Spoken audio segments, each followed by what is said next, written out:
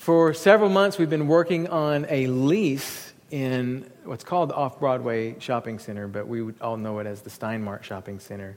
And I'm going to cut to the chase. The elders and I felt very clearly that we were to shut it down. Would you like to know why? We heard it was haunted. No, I'm kidding. No, and I'll try to be as kind and Christian as I can.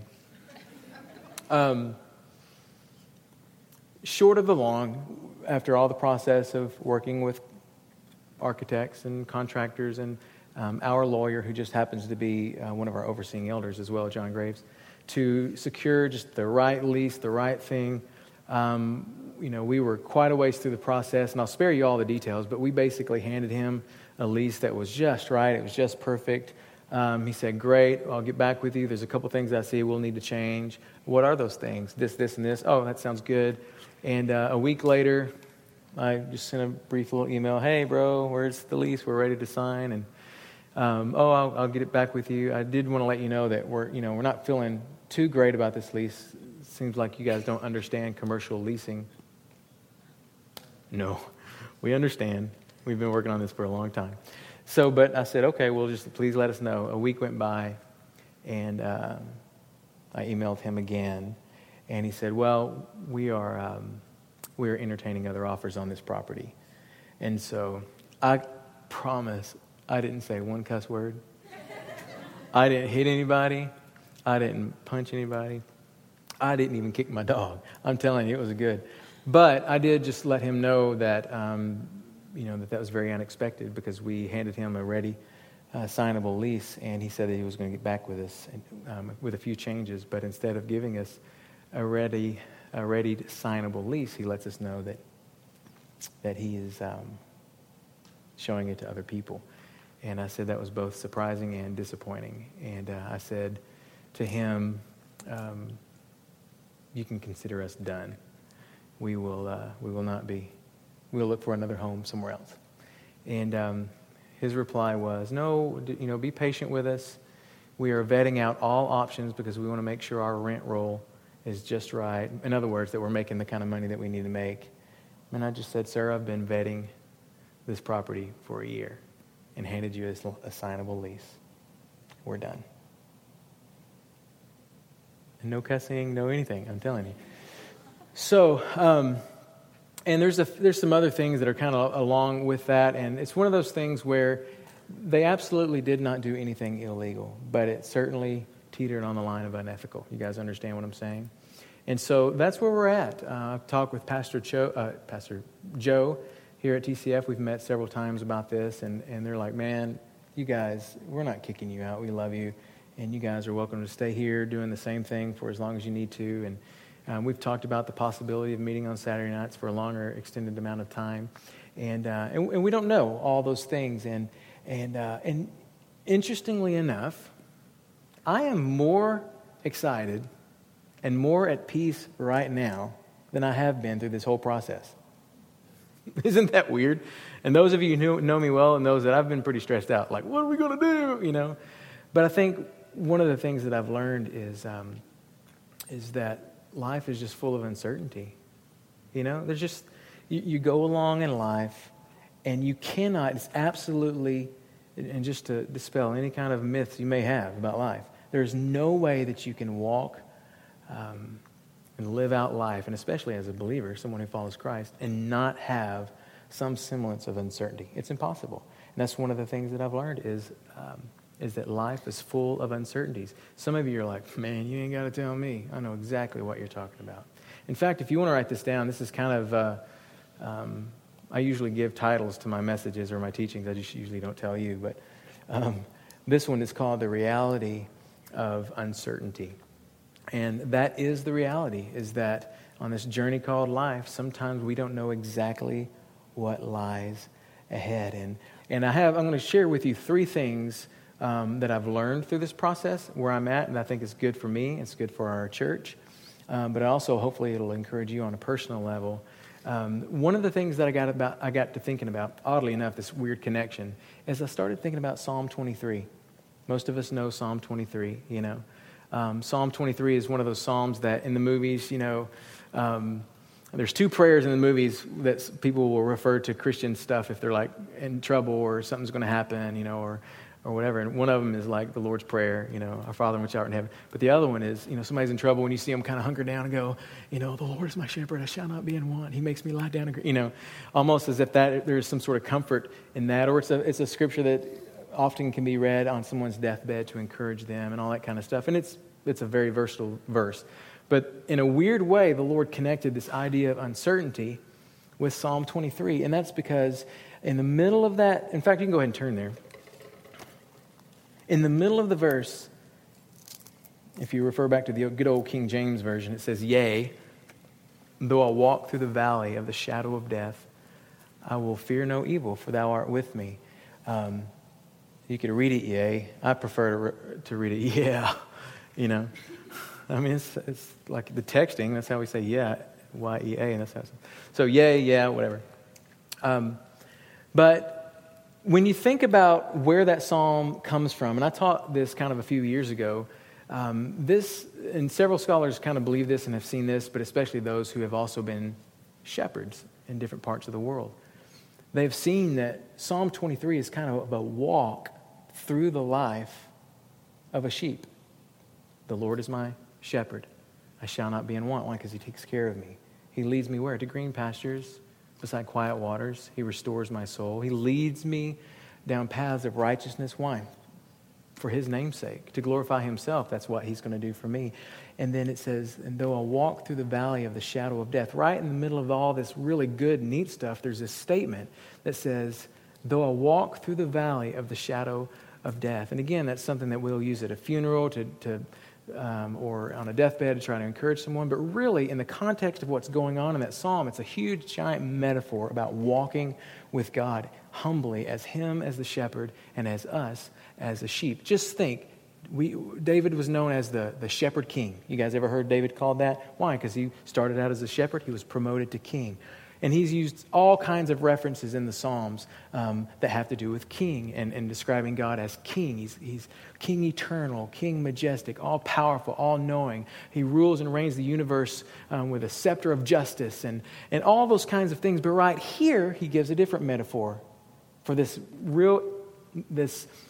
idea of life and intimacy. He chooses not the king metaphor, but the shepherd metaphor. The Lord is my shepherd. And just real quick, if you're writing things down, one of the difference between a shepherd and a king is that the shepherd literally lives with his sheep.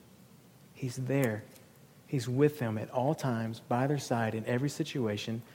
If you remember, those of you who have been here a while, or maybe you've heard someone else teach this, when it talks about the sheep pen, the shepherd would literally create this sheep pen, and he would literally sleep at the entrance of that pen.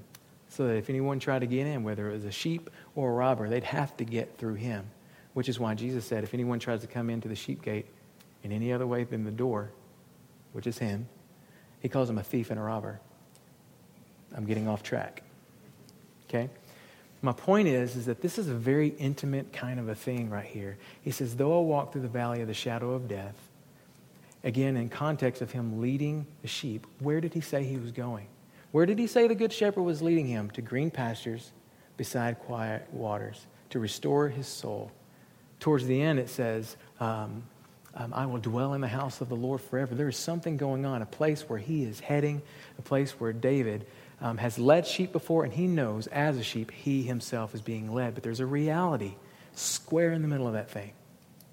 And that is that sometimes to get to that green pasture, to get to that quiet water, to get to that place of peace, to get to that place of purpose, you have to go through the valley.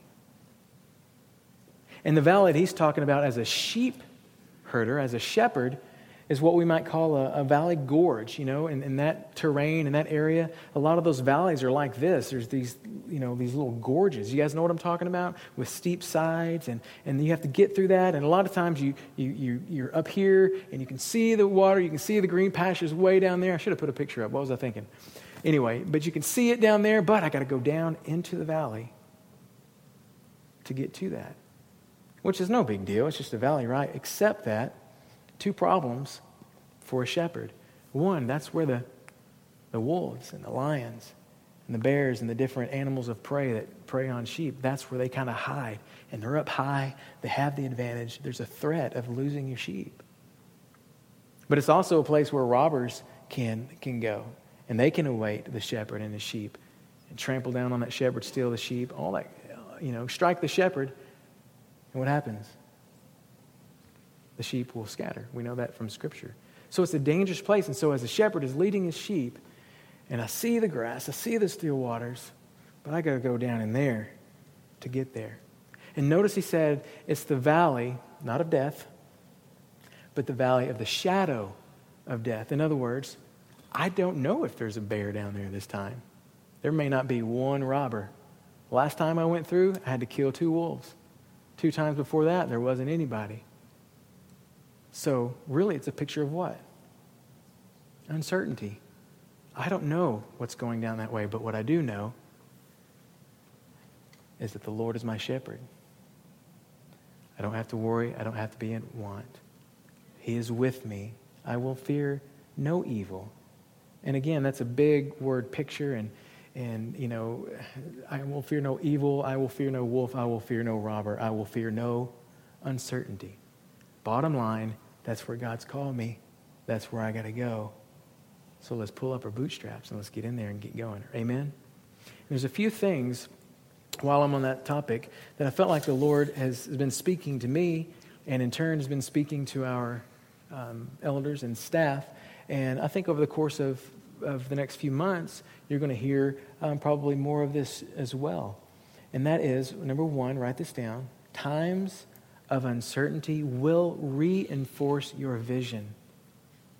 Times of uncertainty will reinforce your vision. And I'm using, what would will, what would can, what would may be? Are those adverbs, verbs, pronouns, adjectives, multiplication tables? What are they? I don't know.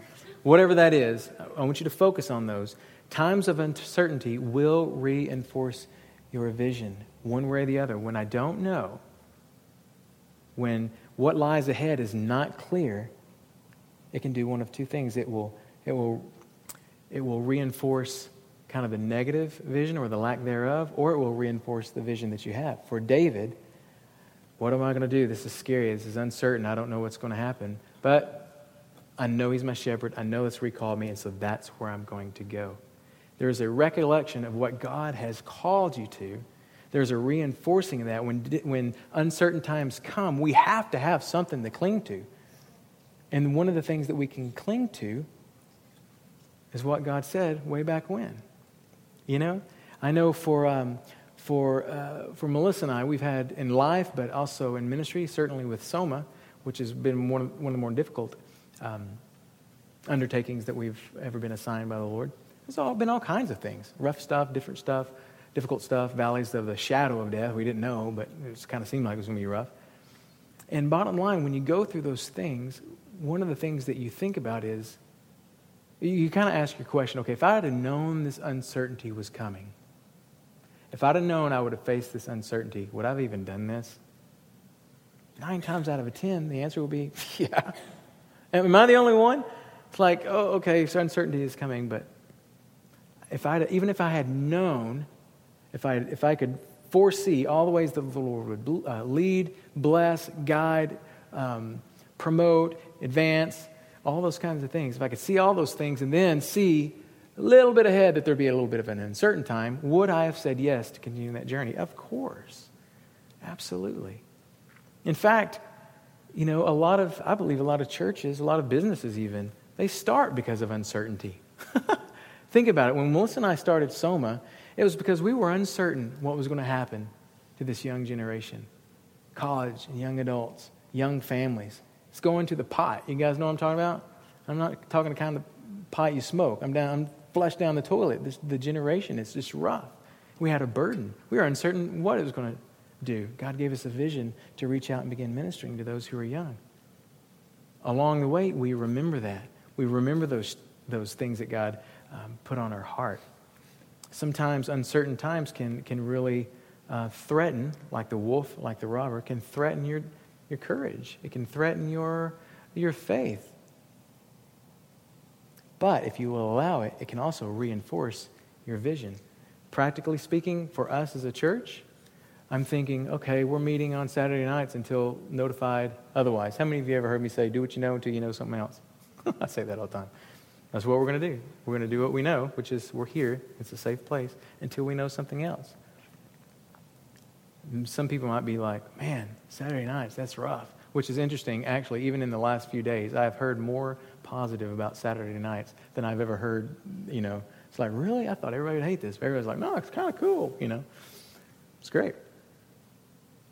But I'm reminded that Soma Church, when we set out to embark on this journey, and God gave us the vision of seeing people choose the way, Jesus is the way, and know the truth, Jesus is the truth will set you free, and to live the life that God has called them to live, a life worthy of the calling they have received in Christ Jesus. Nowhere in that vision or in that vision statement was there anything about a time or a place. The vision was about people, seeing them saved, seeing them discipled, and seeing them living a life worthy of the calling. So I ask myself, is this that big of a deal? On Saturday night or Sunday morning or Melissa was talking to one lady that comes here. She said, it doesn't matter. If we meet Thursday mornings, we're going to be there. You know what that means? This whole thing is reinforcing the vision that God has given us. So what I do is I ask myself, moving forward, Saturday nights, okay. Sunday mornings, if we get there, sure. TCF, maybe. New place, we'll see. Bottom line, are we leading people to Christ? Are we discipling them? And are more and more people around us living the life worthy of the calling that they have received in Christ Jesus? And the reality is that's a big undertaking, and it's not just my job. A good thing Soma is called the body. Soma is the Greek word for the body. It's all of our job. So all of us have to own this vision. When you guys came to Soma and you visited, and whatever it was that made you stick, or maybe you're here this morning visiting and you're looking for a church, or maybe you this whole God thing is kind of new and you don't even know, you're not even a believer. That's okay. You're in a good place, a good safe place, because we'd love to introduce you to the Good Shepherd. Amen? But whatever it is, you're here because something about the vision of this church stuck, and it became your vision. Our values that really kind of keep us on the track as far as what we do and who we are, we call them our shared values.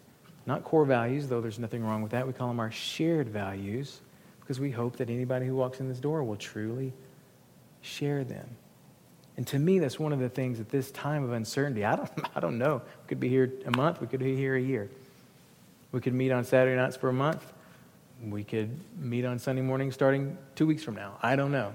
We'll see. But what are we doing? How are we using? Are we letting this time of uncertainty reinforce the main thing? Marvin says every now and then, keep the main thing the main thing. I have a feeling he's quoting somebody when he says that. But that's a good thing, keeping the main thing the main thing. Would we have done this if we had known that this time of uncertainty would come? And if you don't know, let me ask you this. Moms, how many of you have birthed a baby? Raise your hand. There's a bunch of birthers in here. Bunch of birthers. Let me ask you this. Was that painful? Were you uncertain exactly how that would turn out? You're hoping your baby would look human, And though you don't know exactly, is this going to be a 6-hour labor? Is it going to be a 26-hour labor? Is this going to be painful? Is it not going to be painful? Will I get meds? Will I not get meds? Will my husband faint? Will he not faint? Let me ask you this. If you had known that it would be uncertain and not everything spelled out, would you still have had that baby? Yes. Why? Because that's what you had envisioned for 9 months. Amen? Uncertain times will reinforce your vision. The second thing is that times of uncertainty may redefine your plan. Times of uncertainty may redefine your plan. How many of you have read the book of Nehemiah? In case you don't know the story, Nehemiah, he had encountered some of his brothers out in the city, And it was during a time of exile, and Jerusalem was in ruins. It was a mess. And he asked his brothers, his comrades, man, what's going on down in Jerusalem? And they gave him kind of a bad report. The walls are busted up. The place is in ruins. People are still dispersed all over the place. And something happened. That this burden fell upon Nehemiah. And he felt God saying, you be the one. Who am I? Doesn't matter. You be the one to go and rebuild the walls, I was about to say, of Jericho. But we did not want that to happen. Okay? No, rebuild the walls of Jerusalem. And so he goes and he scouts it out, and he casts the vision to all the people. We're going to do this. And the people are like, yeah, we're going to do this. And so they do it. And he starts assigning people places on the wall and giving them their assignments on what to rebuild and all that. And they start working. And there's this guy named Sanballat that was giving them some grief. But they're like, yeah, we're doing this. They're all working for a good amount of time. And then Sanballat he was a jerk, basically. Anyway, he didn't want to see them succeed. And he starts threatening them. Whoa, what's going to happen? Sanballat's got some clout. I mean, he can get some stuff done. He could kill us. This whole thing could go south. All of a sudden, there's some uncertainty about what we're all doing. And if you read it in Nehemiah 4, verse 16, it says that he shifted his plan. They were all doing their thing. They were getting some stuff done. But now that there is a threat coming, it says, so it was from that time on, in other words, from that point on, something changed, something shifted. So it was from that time on that half of my servants worked at construction, while the other half held the spears, the shields, the bows, and wore armor. And the leaders were behind all the house of Judah.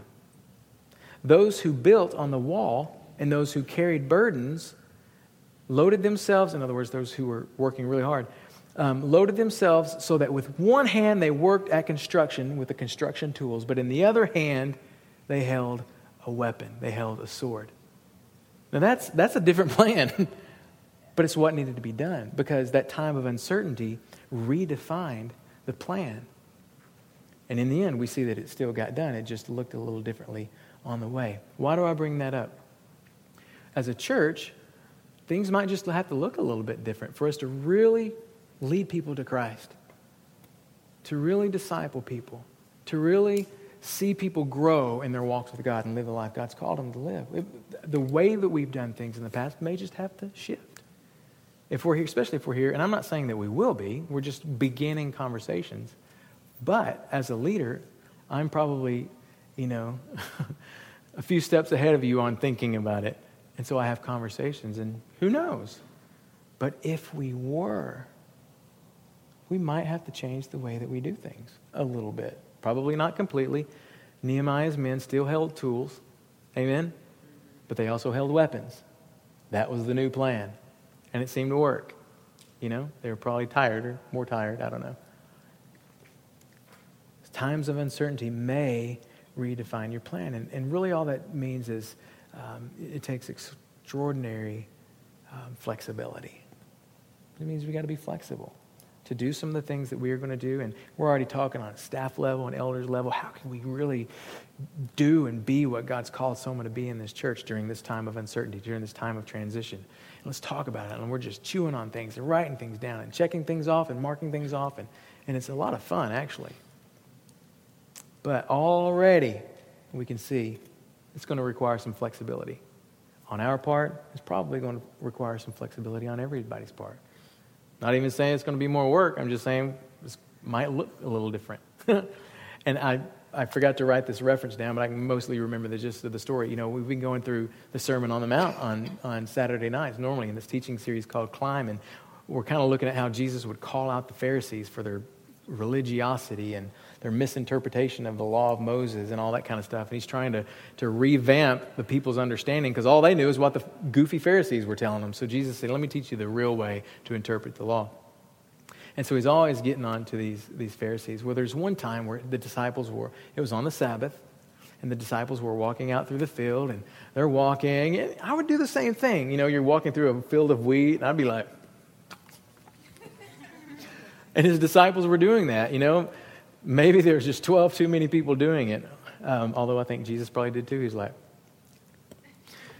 but The Pharisees came and said, whoa, whoa, whoa, whoa. You don't do that on the Sabbath. You don't pick grain. Really? You don't pick grain on the Sabbath.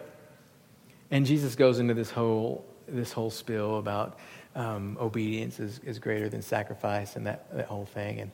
And in the Message version I was reading it, it said, you know what? God loves, how does he say it? God loves a flexible heart way more than an inflexible religion. It's like, yeah. What a great encouragement for us. A flexible heart. On a personal level, maybe there's something that God has been calling you to do, and there's some times of uncertainties are creeping up around the midst of it, and don't wig out. Stay focused on your vision.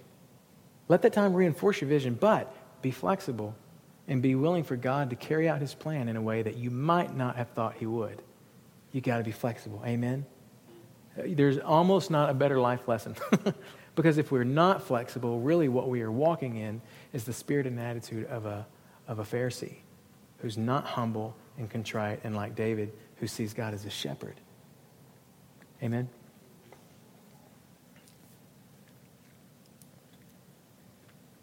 A couple things I wrote down in uncertainty, and I heard another pastor say this.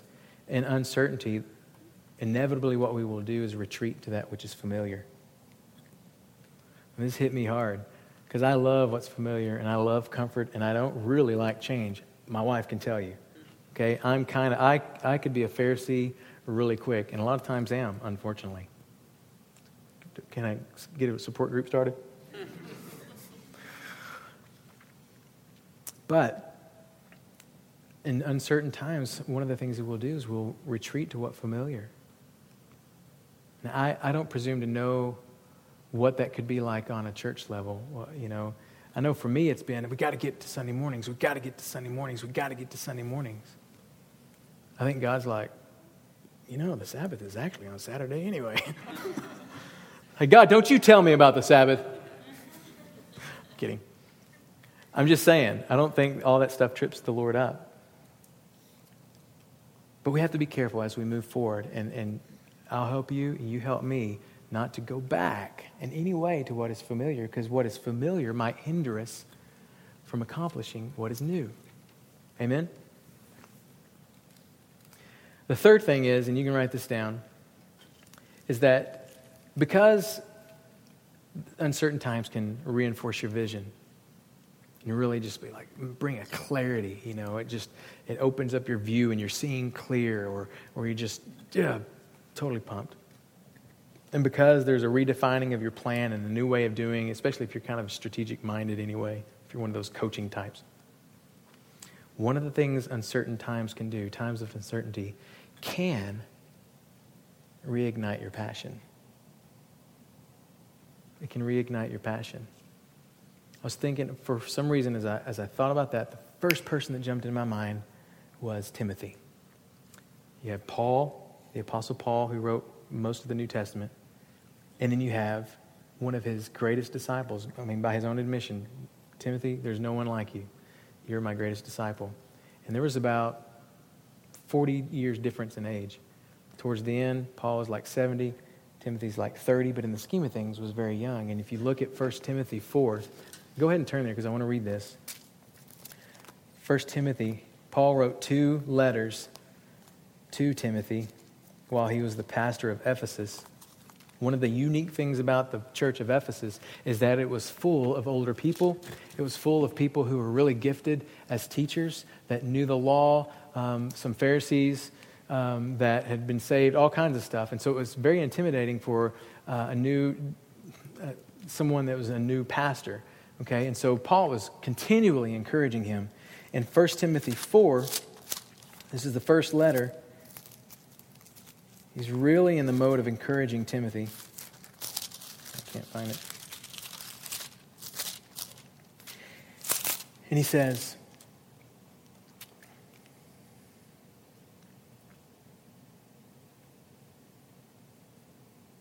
let me look for it.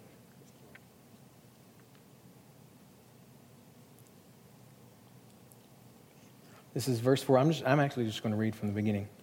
I won't read that far, though. So he's talking, and he's warning Timothy, who was already, he's also the one that said, don't let anyone look down on you in your youth. God hasn't given us a spirit of fear, but of power, love, and a sound mind. All those things. This is Timothy that has heard these things in the past. Well, here, Timothy, who was a little, he needed encouragement continually. Here's what Paul decides to write him in his first letter. But the Spirit explicitly says that in later times, some will fall away from the faith, paying attention to deceitful spirits and doctrines of demons. Remember, he's surrounded by great teachers, people that knew the Word. There was a warning there that some of the people that you're surrounded by might even try to trip people up with some crazy doctrine. By means of the hypocrisy of liars seared in their own consciences, as with a branding iron, men who forbid marriage and advocate abstaining from foods, which God has created to be gratefully shared by all those who believe and know the truth. Verse 4 says, for everything created by God is good, and nothing is to be rejected if it is received from gratitude. He's kind of giving a little commentary on that comment. For it's sanctified by means of the word of God and prayer. Now, he says, in pointing out these things to the brethren, you will be a good servant of Christ. In other words, to keep the body